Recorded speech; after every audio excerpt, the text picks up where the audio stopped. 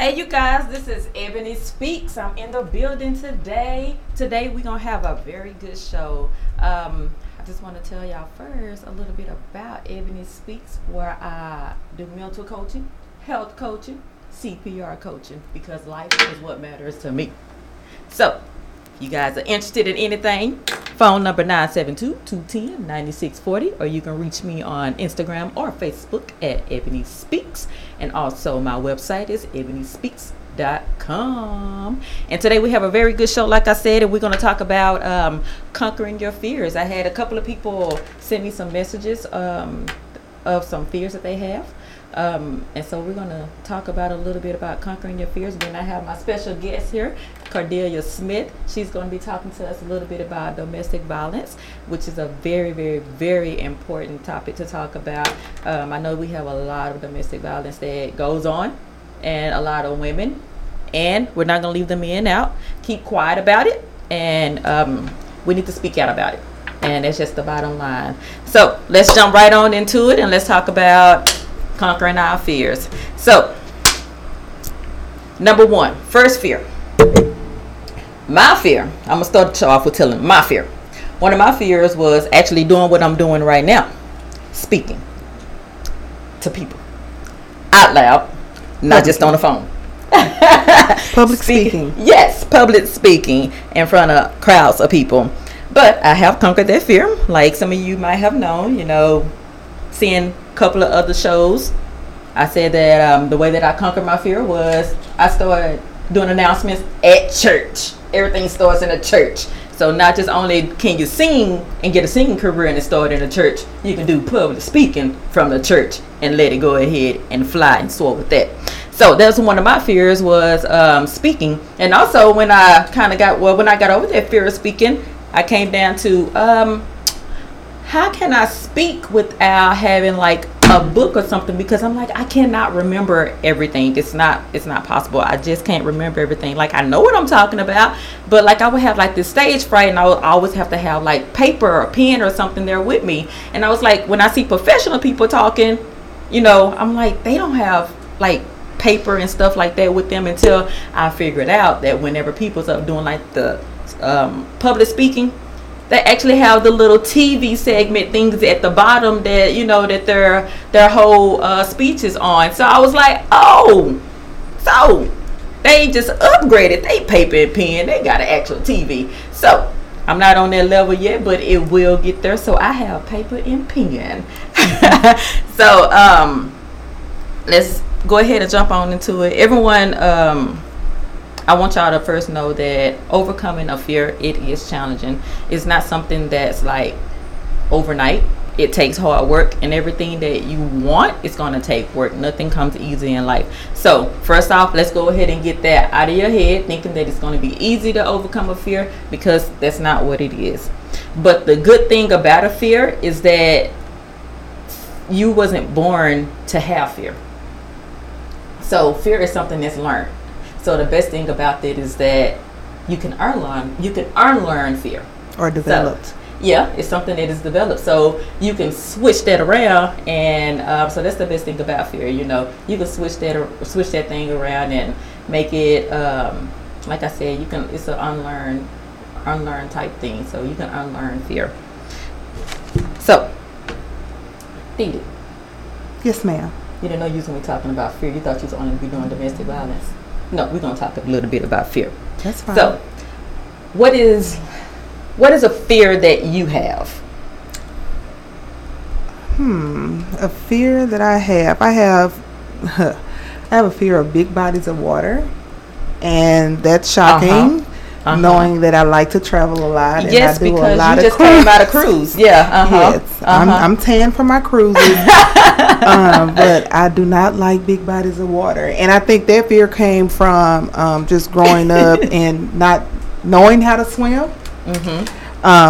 My parents didn't send us to YMCA or camps or something like that to learn how to swim, but and side note, I know how to swim now because I don't have any hair. So women, how we don't like to get in the water and mess up our hair. So now, actually, since I have cut all my hair off, I can swim now. Side note. So Yeah, I conquered that fear a long time ago, but just growing up, it was a lot of kids that were dying in pools. Of course, that's every summer, even now. So that was one of my biggest fear, and I'm kind of self-taught how to float. I can't swim, but I can float. Well, that's all right. Yeah, It's I get in the water. I've been in the ocean. You know, I travel all the time. So yeah. all right, and that's one of the things with fear. Fortunately, you didn't let it stop you. One of the things with fears is that you miss out on opportunities because you have that fear. And fear also, it interferes with like your happiness. You know, I'm going to say, like, people have this fear of losing a job. So you stick with a job knowing that you don't like it, but yet it's just a fear of, I'm going to lose this job, so I'm going to stick it out. You know, I'm going to stick with it. And a lot of people, they kind of, like I say, kind of get stuck in a place. Right. And so it interferes with just like your happiness and things like that. Yeah, fear keep you stagnated. It does. It really does. It just keeps you from moving on, and like you said, conquering or going to your fullest potential. Yeah, and it keeps you in a comfort zone. Yeah, like you don't want to move out of that comfort zone. You just want to stay right there with what you know, and so you stay right there with what you know, and you don't try to move out of that comfort zone. People have fear of like rejection, you know, are they going to accept me with you know who I really am, which that's going to be a whole nother segment. You know, people actually accepting themselves. You know, you can't expect someone else to accept you if you don't accept yourself. And another fear is losing love. Yeah, you have the fear of losing out on love, and so that's another thing where you kind of stick with a person. I've heard this plenty of times. You know, I'm going to stay in this marriage because of the kids. So you have that fear of losing family or losing just love. You know, not just love with your husband or your boyfriend or girlfriend, anything like that. It's just the fear of like that family loss. And so people, they just kind of stick in those situations, and it's not healthy situations. Then you have the fear of losing respect. You know, you have these macho people who, you know, you can't go to them or they can't. They feel that they have to be this macho type of person because people respect them or put them, you know, it's an on image.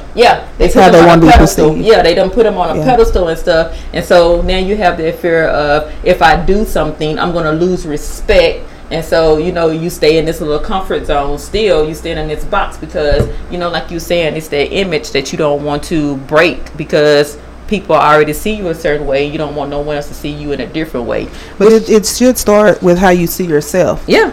And it goes back with, you know, acceptance. Yeah. You know, you have to accept yourself. Fear, it will hold you back throughout life. That's just the bottom line. You know, it's time that we let go of fear. And it's time that we start conquering fear, I must say. And here are a couple things that can help you conquer fear. Number one, you need to recognize your fear. Right. Recognize what that fear is. You know, and then not even that, you need to embrace that fear. If that's your fear, that's your fear. Own your fear. That's your fear. Just like how women, we own our weave. Own your fear. It's your fear. Own it. Embrace it. And I had a couple of people talk about, you know, the first thing they said is fear of failure. That's such a broad topic. You know, I have fear of failure. Okay, well, you need to kind of shorten it, and you need to figure out exactly what is that fear of failure. You know, you need to break it down. What exactly is that fear? Is it you have a fear of being a school teacher? You have a fear of being a wife? You know, you have a fear of getting promoted because you're so used to this type of job, so you don't want to excel. That comes more responsibility. Some people have that fear of just having more responsibility. Yeah, because they so used to, again, comfort zone. Yeah. They so used to not, you know, doing so much. But now it's like, oh, now I'm going to have more eyes on me, even though I know I'm going to get paid more. See, you miss out on opportunities. You're going to get paid more, but yet you have that fear of, I'm going to have more people looking at me, more responsibility. So I'm going to put myself back into this box. And then they lie about it. They lie about, you know, why they didn't get that promotion. Oh, you know, I just chose not to do it. It was best for my family. In the back of your head, you know that was a lie. But you still have that fear. Let's talk about facing your fears. face them head on. Just like how you face the fear of getting in that big body of water and went on your cruise. Twice. You have to face your fear. Of avoiding them, it makes it that much more challenging. So just face your fear. It's just as easy as that. As 1, 2, 3. Just face it. And that goes back to embracing your fear. There's a such thing as breathing through your fear. And I say this because when you have fear, you start to have panic attacks, or you start to have anxieties. And so you have to, this technique, it really does work. And I didn't really actually learn this technique, the breathing technique. I know they say breathe whenever. I have three kids, and I didn't do none of the breathing thing when I had kids, because I just didn't believe in it. Like, there is no way that breathing, I'm pushing out kids, that breathing is going to help me. You would see it on TV all the time, and your doctor would say breathe through, and I'm like, no, I'm trying to push a baby out. I'm not trying to do this. No, that's not what I'm trying to do.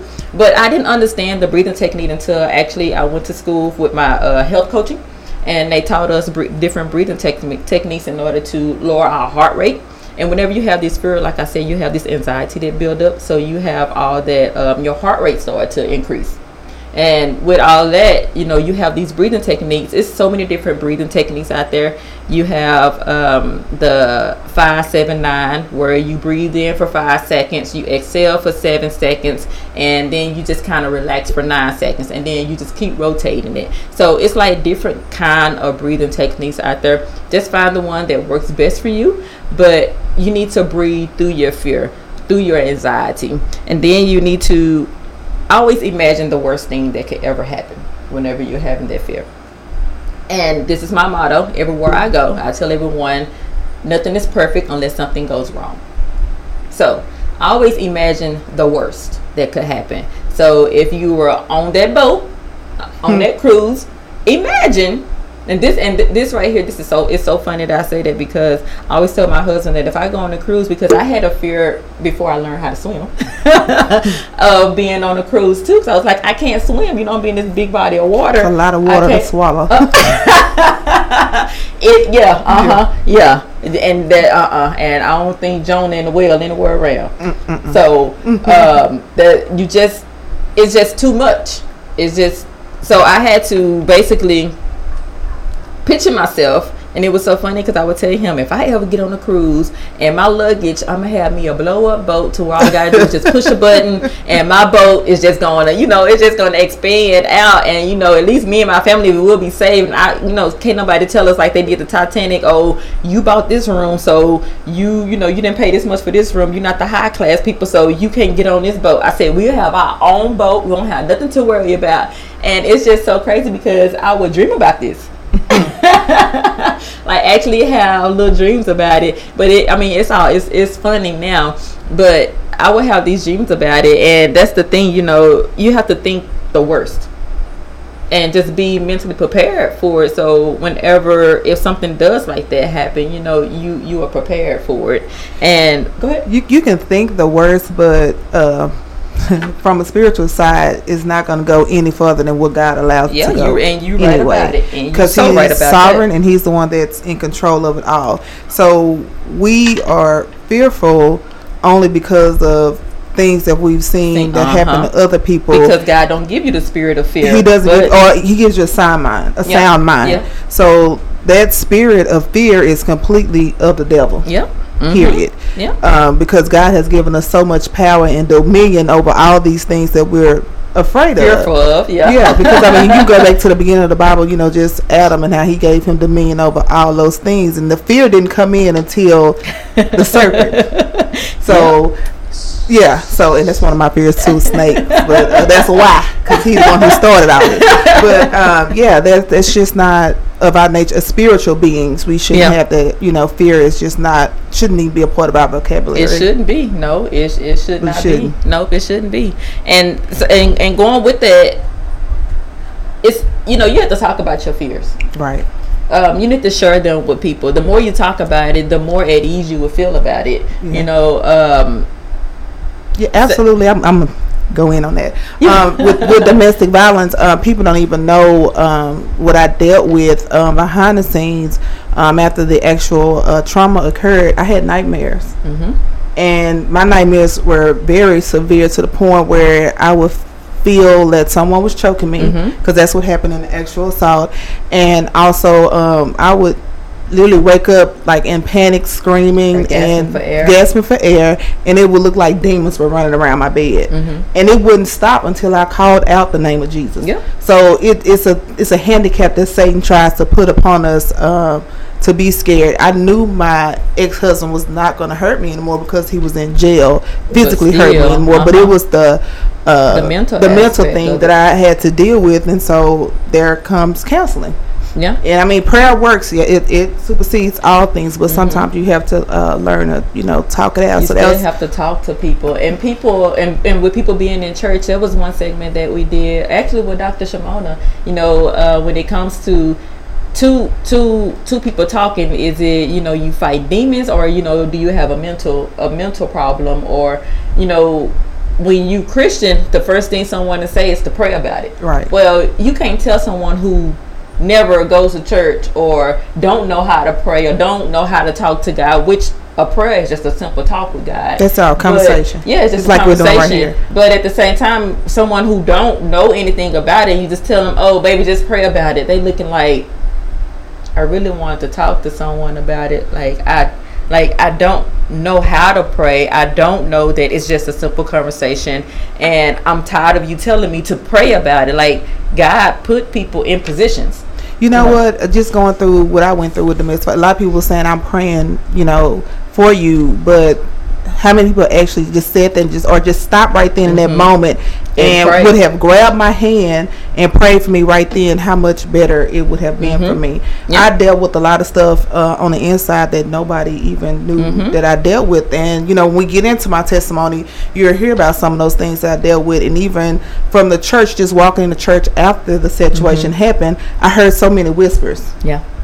And literally heard them saying things, but they never reached out. They just beat me down even more mentally and spiritually. And it's like, okay, the church is supposed to be the hospital, so why y'all not helping me? You supposed to be praying with me. Literally, don't just say it, do it. Let's stop and pray right now. And people even like at work or something of that nature that know me, you be like, pray for me. I'm gonna stop, grab your hand right then and pray for you. Now don't be shocked. You asked me to do it, so we're gonna do it right now. And you don't have to do no long prayer unless the Spirit leads you that way.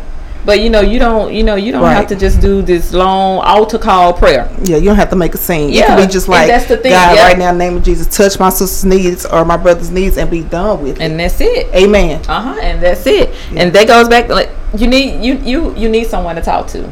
And everything, if you have a fear or just anything, it's good to always have that person to talk to. Not so much as your family members, because of the fact that it's like a relationship that you have with your family, that sometimes you don't want your family to know that you're going through things, and it's easier just to talk to an outside source, which is fine. And there's people out there that helps, like me. I'm a mental coach and a health coach, so I'm there for the ones who don't feel comfortable with talking to their parent, and that's what I'm there for. And it's good to talk it out, because you learn from different people. You feed off each other when you're talking it out to different people. Well, I went through this, and this is what helped me with it. Talking it out through my situation has been it's been therapy for me. Because I've done a lot of things. I've been on a lot of different platforms with my testimony, and I've had so many people come up to me afterwards and be like, I didn't even know I was in a domestic violence situation, or I didn't know I was dealing with that. And just to know that my testimony reached so many people, it's uplifting. And just like, I thank God for just letting me make it through that. If this is the reason that He kept me alive through it, then I'm grateful for it. And that's what I say, speaking out is the new medicine. And that leads me to my next thing. Do something that you're familiar with. We get so caught up in turning to the bottle or turn into some drugs because you went through all of this. But we need to stop popping all these pills and picking up the bottle and things like that whenever we're going through all this fear or anxiety.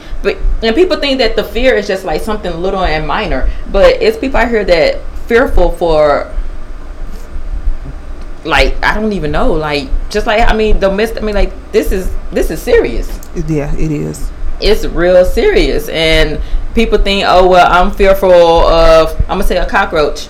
Okay, well, that's important, but at the same time, you know, it's a lot of people out here who's taking it seriously, and domestic violence is one of those serious issues that you have. And that's why I say you need to do something that's familiar. You need to go back to your roots.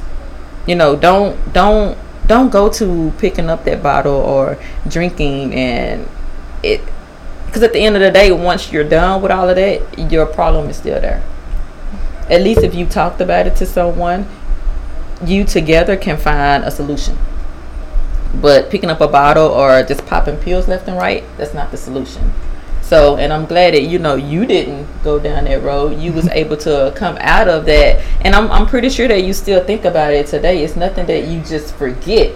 You know, you still think about it. Yeah, you still think about it today. But with talking about it, you know, and coming out to people about it and things like that, it has made you more stronger. And now other women, you know, they come to you for refuge. Right. You know, they feel secure in talking to you about their situation because they look like, wow, you don't look like you've been through that. You know, and I can come and talk to you because you know exactly what I've been through. Then when you have these fears and things, you need to reward yourself. That kind of sounds crazy when you're like, how you gonna reward yourself for being fearful? Well, once you overcome that fear, that's when you reward yourself. So, like shopping. Yes. So, you know, if you had that fear of that cockroach and you saw that cockroach walk by and you didn't jump out your car or you didn't, you know, run out the house or anything like that, you just kind of let that little cockroach roll on by. Girl, go get you some ice cream because you conquered that fear. You just let that cockroach mind his business. And I say that because I had a fear of cockroaches. That's why I like talking about cockroaches, because I remember I got a whooping. Kill the cockroach. I got a whooping when I was small. My dad whooped me. Oh, my dad whooped me because I woke him up out of his sleep because it was a cockroach in my bed, y'all. It was a cockroach in my bed. We used to have this big old tree in the back of the house.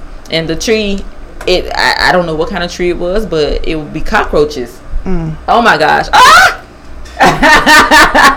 Oh, wow. I do not like cockroaches. And I woke up my dad. I guess he was in that good sleep. And I got a whooping. And I'm still looking like, but you ain't killed the cockroach. The situation ain't taken care of. Well, in his book, the situation was taken care of because I got a whooping. And he went back to sleep. And I didn't sleep none that night. And to this day, I don't know where that cockroach went.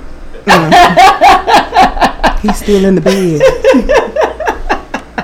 He better not still be in bed.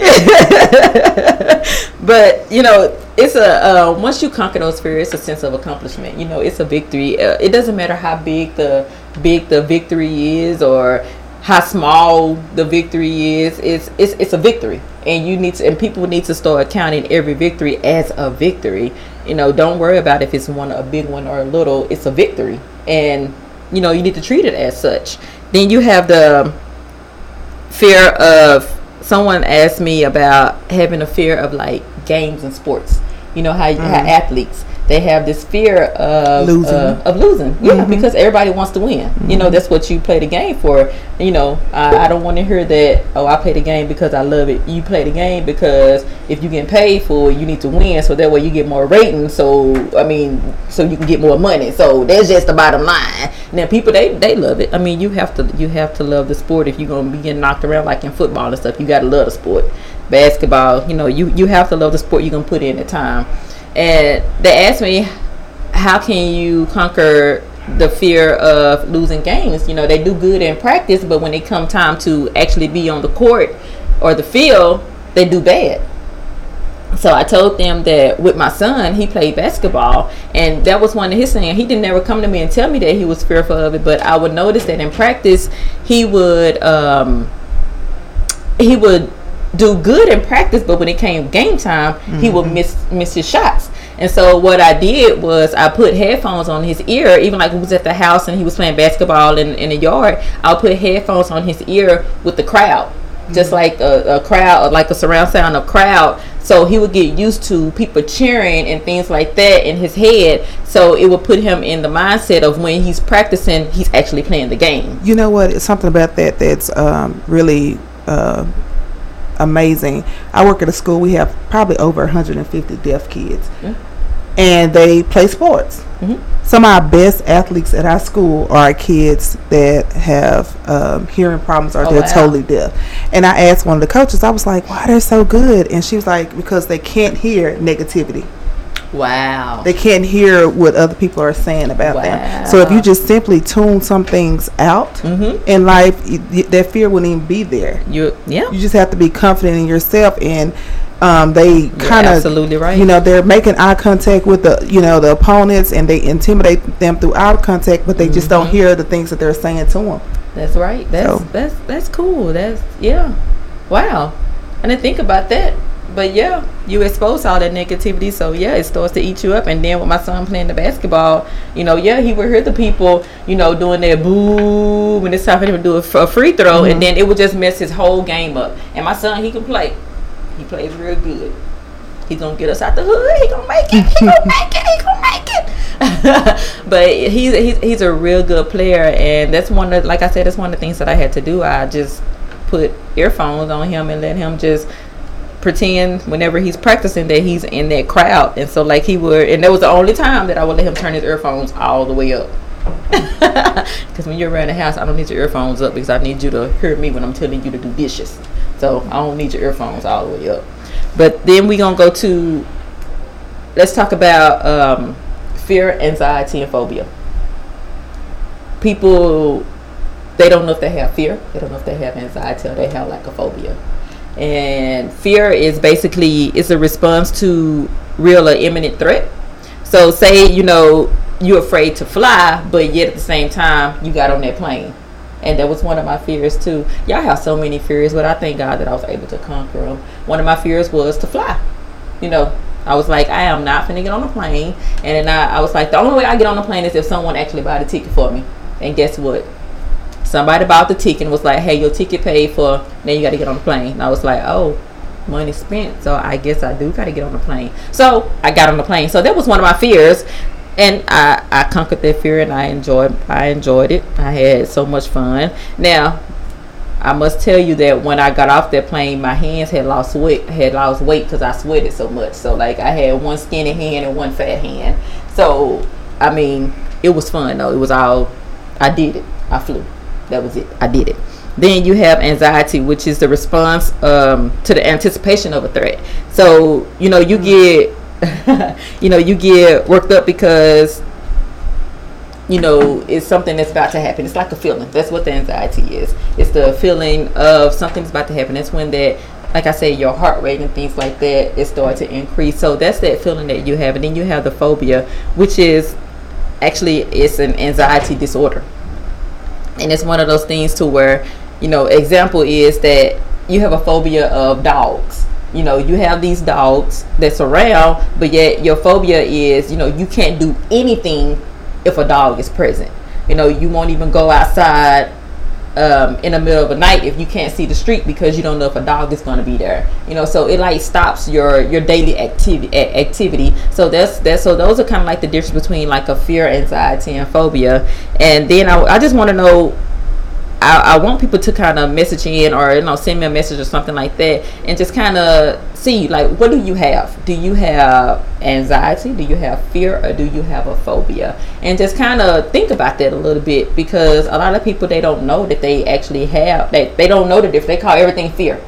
I'm just fearful of this, I'm just fearful of that, when it's not that you just fearful. You can have a whole phobia or something, or you can have a phobia and not be fearful. So you need to determine. That goes back to knowing your body, and you just kind of need to know what you stand for, and just kind of understand the difference between those, and stop just always I go back to people talk about stress. The first thing they say, ooh, I had a stressful day today. What stress? You hear people say stress all the time, to where it's just part of their vocabulary. They say it without even knowing it. Or I'm depressed. It's part of their whole daily vocabulary, and it's like, you don't even know what depression is. You're just so used to hearing people say it, and it's been accepted so much to where people just, oh yeah, she depressed, and that's it, and people keep rolling with it. Or she just fearful, and people just keep rolling with it. Oh yeah, she just scared of this. Well, address the situation. That's the only way that it's gonna get better, is if you address the situation. So So we're gonna wrap that little segment up, and we're gonna go into Dee Dee talking about her domestic violence and talking about how she overcame the domestic violence situation, and just go a little bit from there. I welcome Cordelia Smith. Hey, I thought you was gonna ask me some questions or something to get this started. Okay. Well, okay. First question: who was your? Let's play a couple of games. Okay. Okay. I'm scared. I'm fearful. No, just like. Go ahead. We're not gonna do that right now. All right. First question: who was there by your side through everything? Oh my gosh, she's so self-centered. Jesus was. He the one who brought me through it. Hallelujah. She's so self-centered. My mama, my brother. Okay, how about somebody who walked the earth? My mama, my brother. No, she was there, you guys. She was there. Oh my gosh. I appreciate you for being there. Yeah, I was there. I was there to listen to the cry. See that? You know what? That's what a best friend do. A best friend is a good listener. A best friend will listen to the cries, to the moans, to the negativity, to the positivity, and won't say a word until it's time to say a word. But a good friend will just let you just kind of do what you need to do. And that's what I love about me and Dee Dee's relationship. You know, we have that good friend relationship. Okay. So I was there for you. Okay. Oh my God. Okay. Next question. Okay. I just want everyone to hear that. You know, hey, I was there. Let's see. Next question. Let's see. Okay. I guess we can go ahead and get serious.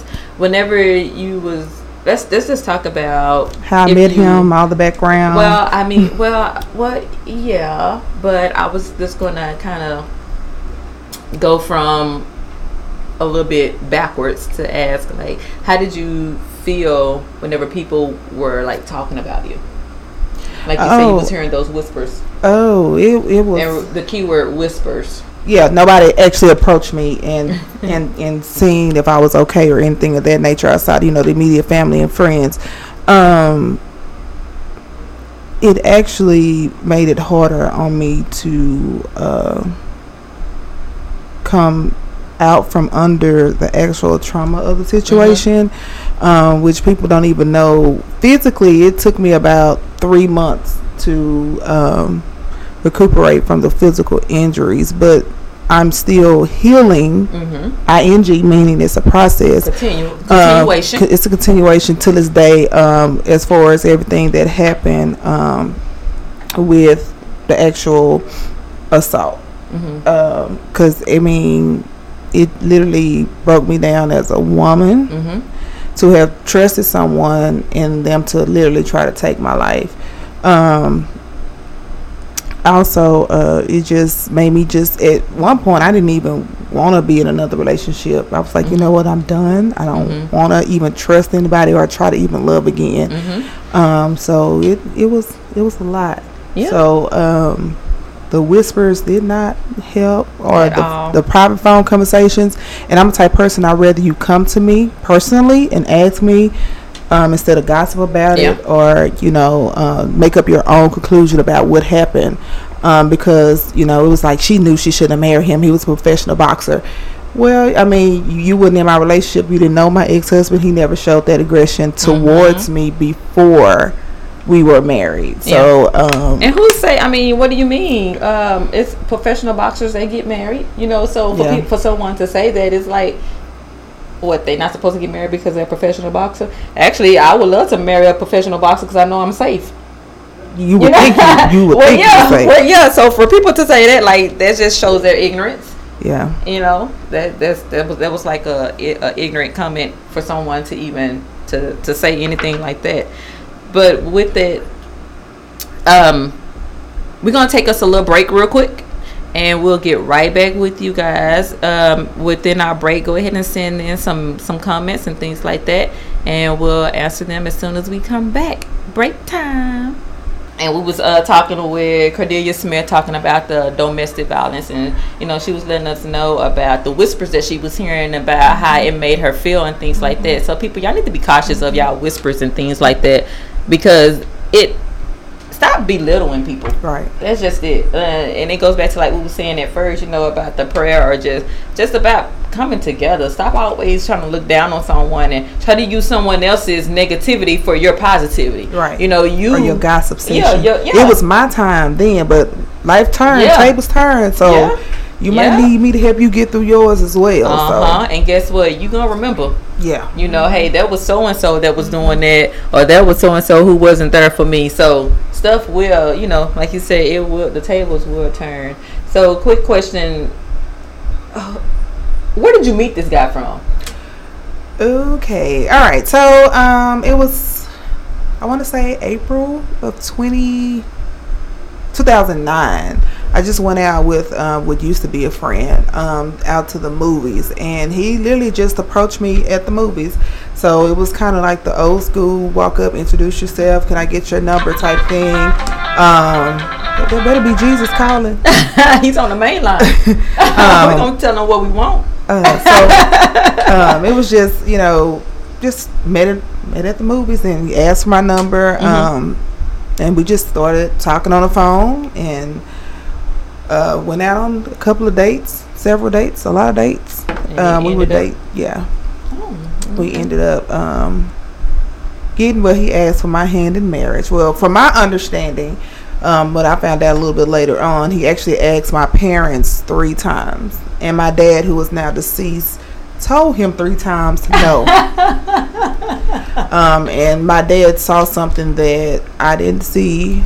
My brother say he saw it, but he always, But my dad was a minister, so what you would call a discerning spirit. My daddy didn't think that he was good enough for his daughter, which most men think. And you being a daughter, you was like, oh, dad, you just don't. Every man I probably bring home, you gonna say is not good enough because I'm daddy's little girl, right? So I mean that's natural.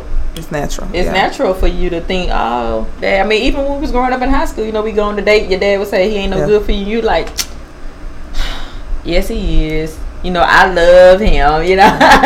And your daddy can see right through it. Like, I used to be his age. Yeah. So, my dad, finally gave in, but he told him. He said, "Look, I've raised my daughter up, in the way she needs to go, so whatever you do, don't put your hands on my child." And he pretty much told him that, and the actual assault did not happen until after my dad was deceased. And we told him that too at the wedding. Yeah, all my friends, Ebony, Keontae, everybody was in my wedding was pretty much like, hey, don't you cross our girl, we coming for you. So I guess he thought y'all was playing. But as quiet as a kid, we actually did go looking for. No, just so yeah, we pretty much met, at the movies. And one thing people may not realize that I grew up in a loving home. I did not know what domestic violence was until it actually happened to me. I never heard the term domestic violence. Wow. So that just took me, by surprise in itself. I grew up, with 2-parent household. Dad, he's very active in our life. He was a disciplinarian. Mom, she strong-handed discipline as well. Whippings twice. Yeah, I got all the whippings because Maurice got away. He blamed it on me. He was faster than you. No, he just blamed it on me. So, I grew up in a Christian household. My mom and dad was married 29 years till death did them part. We never saw them, I mean, they argued, but it wasn't, nothing physical or, they came to agreement and they went in the same bed and went to sleep at night. Yeah. So I didn't know anything about, violent households or things of that nature until it actually happened to me. Yeah. So actually, what happened, get to the actual meat of the matter, the night of the actual assault. Well, I just want to, do you feel like talking about that? Like, are you okay with I'm totally okay with talking about it. It's an awareness that I like to give. I don't keep my testimony quiet at all because if God meant for me to live to, see through it, then definitely it is a testimony and something that I don't have. Some people, they feel like they're pressured to talk about things No, because, I'm not pressured. so I like to always ask, before people go into deep detail about their life story, how comfortable are you? Are you comfortable with, don't ever feel like you're being pressured. And that's a side note, if you ever feel like you're being pressured and doing something, don't do it. Right. That's just it. You teach your children that, if you feel pressured in doing something, don't do it. So live by that. If you feel pressured, you feel like you're being pressured into doing something as being an adult, it's okay to say no being an adult. And that's just the bottom line too. It's okay to say no. Right. So the day of the actual assault, it was a lot going on. First of all, my ex-husband lied about a lot of things. So I do promote women doing background checks on men, dating you them. Get a background check. You get one. Everybody get a background check. And let me tell you, you can go to Dallas County and do it for free. So, my ex-husband, one of his baby mamas, which, mind you, before we got married, I only knew about one of his children. Come to find out, he had a total of 6. Wow. So that was a lie in itself. He had a lot of kids. And I guess we were freshly married, maybe 2 or 3. No, we were probably married probably about almost a year at that time. Yeah, almost a year. And she didn't want the child for some reason. Now, she had 2 other kids, but for some reason she just didn't want the child she had with him, which to me was a thing just to try to, break up our home, which was, fine, whatever you want to do. So she called and said that she didn't want him. She was going to bring him with his bag of clothes drop him off. Okay, ma'am, he can't live at our house because we got a 1-bedroom, apartment, or this, that, there. We're not prepared for this. We're not prepared for this. So, he said, well, this is my child, and I'm taking care of my child. So he went over to his mama's house. Fine. Okay, whatever. So I went to a meeting, and then after the meeting, I was like, let me go over here and just kind of try to talk to him. Well, what I didn't know, he had, I think it was 3 baby mamas and 6 kids. So the other baby mama was getting on his nerves too. So it was a lot of baby mama drama. And that was one of my standards after the breakup. I wouldn't date men with kids. God done delivered me from that because at this age, men got kids. So, I had to deal with that. So, I went over there, and lo and behold, she dropped the boy off with a garbage bag of clothes. She didn't want him no more.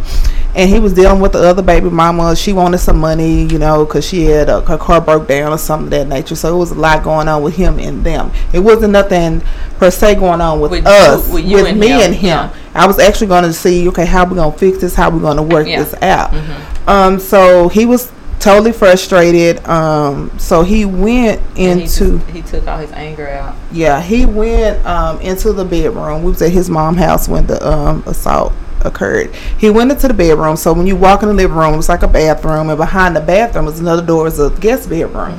So I had a habit of being over there, and if we were in that room, I would lock the door because people could use that restroom and then time just walk in there. So I would lock the door. So I walked in. He was laying in the bed, frustrated, and I knew he was. So I walked in, I closed the door, and I locked it. And I laid in the bed, and she called again, so they wanted a conversation. I was like, I'll wait till he get off the phone with her so we can see what's going on here. So I can hear him saying, I just sent you money for child support and this and that. And I'm saying, very angry. Yeah, he's upset. He's aggravated. So I'm like, oh, Lord. I'm like, okay, let me see how I'm going to approach him with this conversation. So not only we got 1 baby mama tripping, we got 2 baby mamas tripping. So he gets off the phone, and I was in the bed. I rolled over towards him, but he jumps up. Now, let me put you in the mind frame how big my ex-husband was. He was 6'4", and depending on if he was fighting heavyweight or whatever he was fighting, he was between 250 to 275 pounds. So he's a huge guy. Yeah. He's a big guy. And he jumps up out the bed. So I'm like, what's going on? So I jump up too, like, what's in the bed? What he did? This big dude jumping. I need to jump up too. Like, what's going on? Did you think it was a cockroach? No. She can't be serious, y'all. So I jump out the bed, but when I jumped out the bed, I jumped out the bed on the side that he was on. And it was literally like he snapped. And he just literally grabbed me by my throat and started choking me. And I was caught off guard, so I'm trying to get his hands off my throat. And I'm only like 6'4", 270 pounds. Heavyweight boxer, trained fighter. So I'm like, you know, what's going on here? It took me by surprise. So I'm trying to take his hands off of my neck. Mind you, I wear heels a lot, so I'm really not that tall. I'm only 5'8". So yeah, I'm a thick girl. So I was trying to get his hands off of my neck, and he was literally putting more pressure on my neck. And I'm like, this dude snapped. I could see rage literally in his eyes. So he literally was choking me out. And you can, and I know you hear people say somebody choked the you know what out of you. He literally choked the urine out of me. And at that point my feet weren't even on the ground. I was in the air. I remember whenever you was telling me that he choked you to where you start to urinate on yourself. That made me more angry than the whole situation. I don't know why. At that moment, whenever you told me that, it was the fact that I was like, someone could choke you to where basically you lose conscience. And that was his goal. And like this person is basically urinating on themselves, and you still got them. Like, someone urinate on me, you know, I'm gonna stop. You know. I mean, I have kids, so you know, I grew up, but I mean, changing diapers, you know, when they urinate, you jump back, and I was like, someone could choke you to the point that you urinate and you still got them, right? And you didn't jump back. Nope. Like you said, that rage was there, and like it was no stopping. No stopping. So at that point, he literally choked me unconscious. So all I remember is losing my consciousness. When he seen that I went unconscious, he literally threw me on the bed. But when he threw me on the bed face down. So it actually jolted me back, you know, to get up, you know. So when I got up, I started screaming. And I guess he figured he was going to walk out the room. I guess he figured, okay, she out, you know, or she dead. Because I was no longer at that point responding until I hit the actual bed. So I hit the bed and I started screaming. That's the first thing, you know, dude started screaming. So he turned around and he literally got on top of me. Mind your door still locked. The door is still locked. He straddled me and literally started just beating me, just head blows straight to the head. And I was trying to literally turn over so I can try to get him off of me and fight back. But he has all his weight on me, and he's just giving me straight head blows. So I was like, oh my God, you know, like this dude has literally snapped. Like he's lost his mind. So at that point, I'm thinking, I'm going to die. You know, he's going to, all his frustrations that he had on his baby mamas and things of that nature, he's taking it out on me. So it's like I'm dying this way. And I can't even tell you exactly how long the actual assault lasted. I just know it was a really long time. And at that point, it was like I couldn't even turn to get him off of me because he put so much weight on me. So my mind just kept saying, just keep screaming, keep screaming. So his mom, his son, and his mom's boyfriend at that time, and his niece was actually there in the house.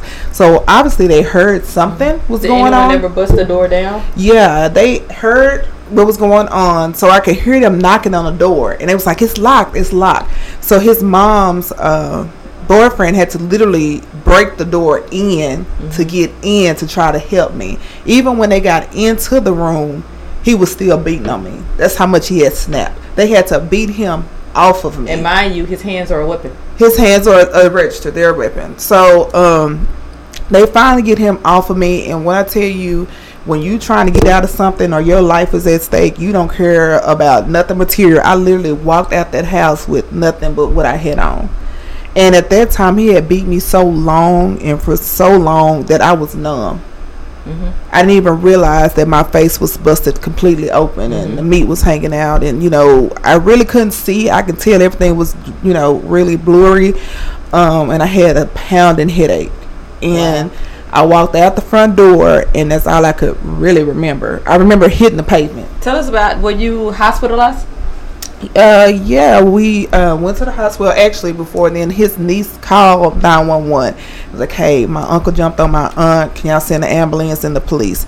I did not know this, but obviously he left the scene of the assault.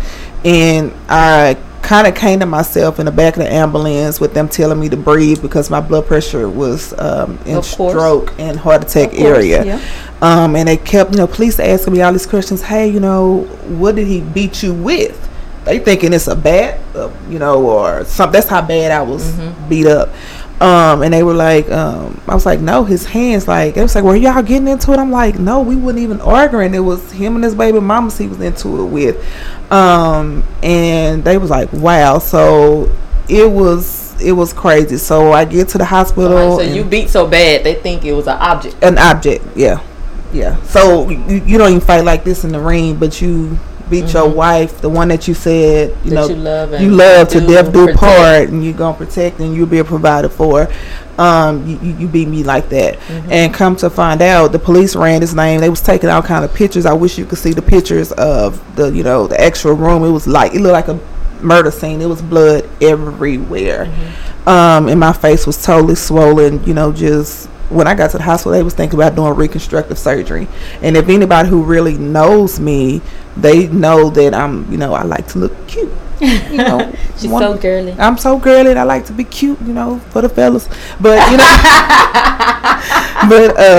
so it, that in itself was something that beat me down as well. Like, this dude, literally, I'm not gonna look the same. They're about to have to do reconstructive surgery on my face. And just to put you in the mindset of how severe the attack was, I was so beaten up, bruised, and swollen. They had to put my IVs in my foot. Wow. So it was that bad. I had 3 broken fingers, of course, concussions and things of that nature. It was a lot. And I don't think you had the fingers from trying to block him. What happened, they said, was he had beat me so long and so much your body goes into a survival mode, which I didn't even realize I did. So you pretty much go into a fetal position, and I was covering my head trying to stop the blows, because I couldn't even feel it no more. That's how long he had been beating on me. And he cut my face completely open. They had to reattach my face, and I had stitches on the inside and the outside, not including the 2 infections that I had from the cuts and stuff of that nature in my face. So let's fast forward a little bit. Talk about. I want you to talk about, how does that right there interfere with your relationship with men today? Oh my gosh. I went through a point of being by myself for a while, a long time, and it was because I'm like, who can I trust? I don't want to go through that again. And something I didn't say, that night that he assaulted me, the police ran his name, in his birth date. He was using the alias birthday. He had prior domestic violence. So that means everything that we did, our marriage license, our wedding, everything was fake, because he was using a fake birthday. So that's when his prior came up. That's why he left the scene, because he knew if he was there when the police was there, he was going to be arrested. And his priors one was against his sister, and one was against one of the baby mamas. Did you press charges? I absolutely pressed charges. And then if I didn't press charges, the state was going to pick him up, because he impeded my breath, and it was assault with a deadly weapon, which were his hands, since he was a registered And when you heard that, she pressed charges.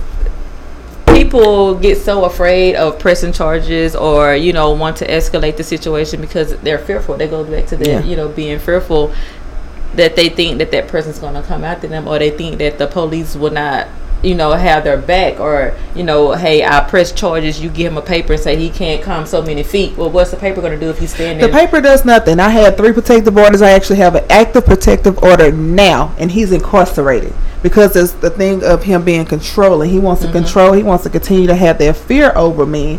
And were there any signs that you seen, that you recognized, that you didn't want to recognize, or that you didn't recognize at all? Actually, it was some signs. When we were married or dating, he would call a lot at work, and it's like, man, I'm at work. What you calling me for? Like, what is it? We think, hey, we thinking it's cute. Yeah, my dude calling me all the time. And then if I wouldn't answer, knowing that I already brought my lunch to work, he would pop up with lunch.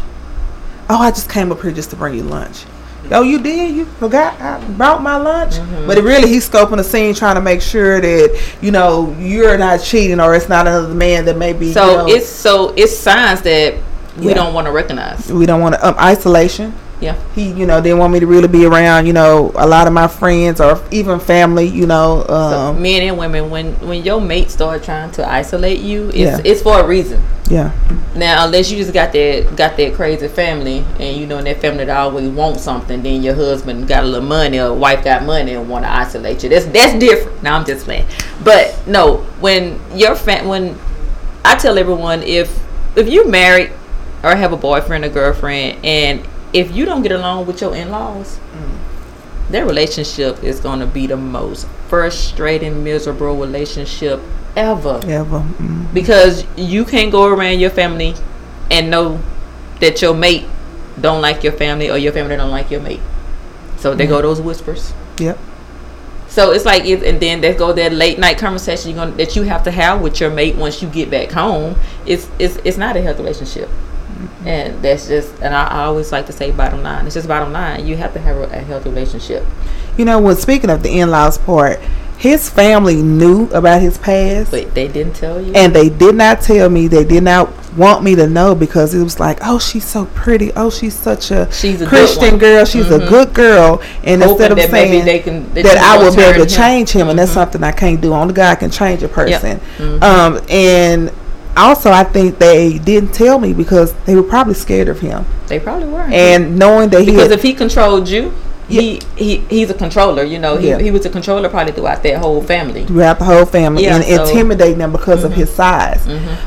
So it, that women, your son not a good man. For that woman, go ahead and say, baby, you might want to, go on, because he's not gonna mean good at all. Like, you ain't got to go into detail, right? She didn't have to go into detail. All she had to do was just let me know that, and it was just like a lot of things happened after we were married. And my fear, his fear again, was I didn't want people to say she married this man knowing, because a lot of stuff I did not know. Also, another, you didn't even know his birthday. I didn't know his man's birthday. I didn't know he had all those kids. And one thing I did know that was going to cause a lot of problems in our relationship, I found out probably a month or two before this, that he had a vasectomy.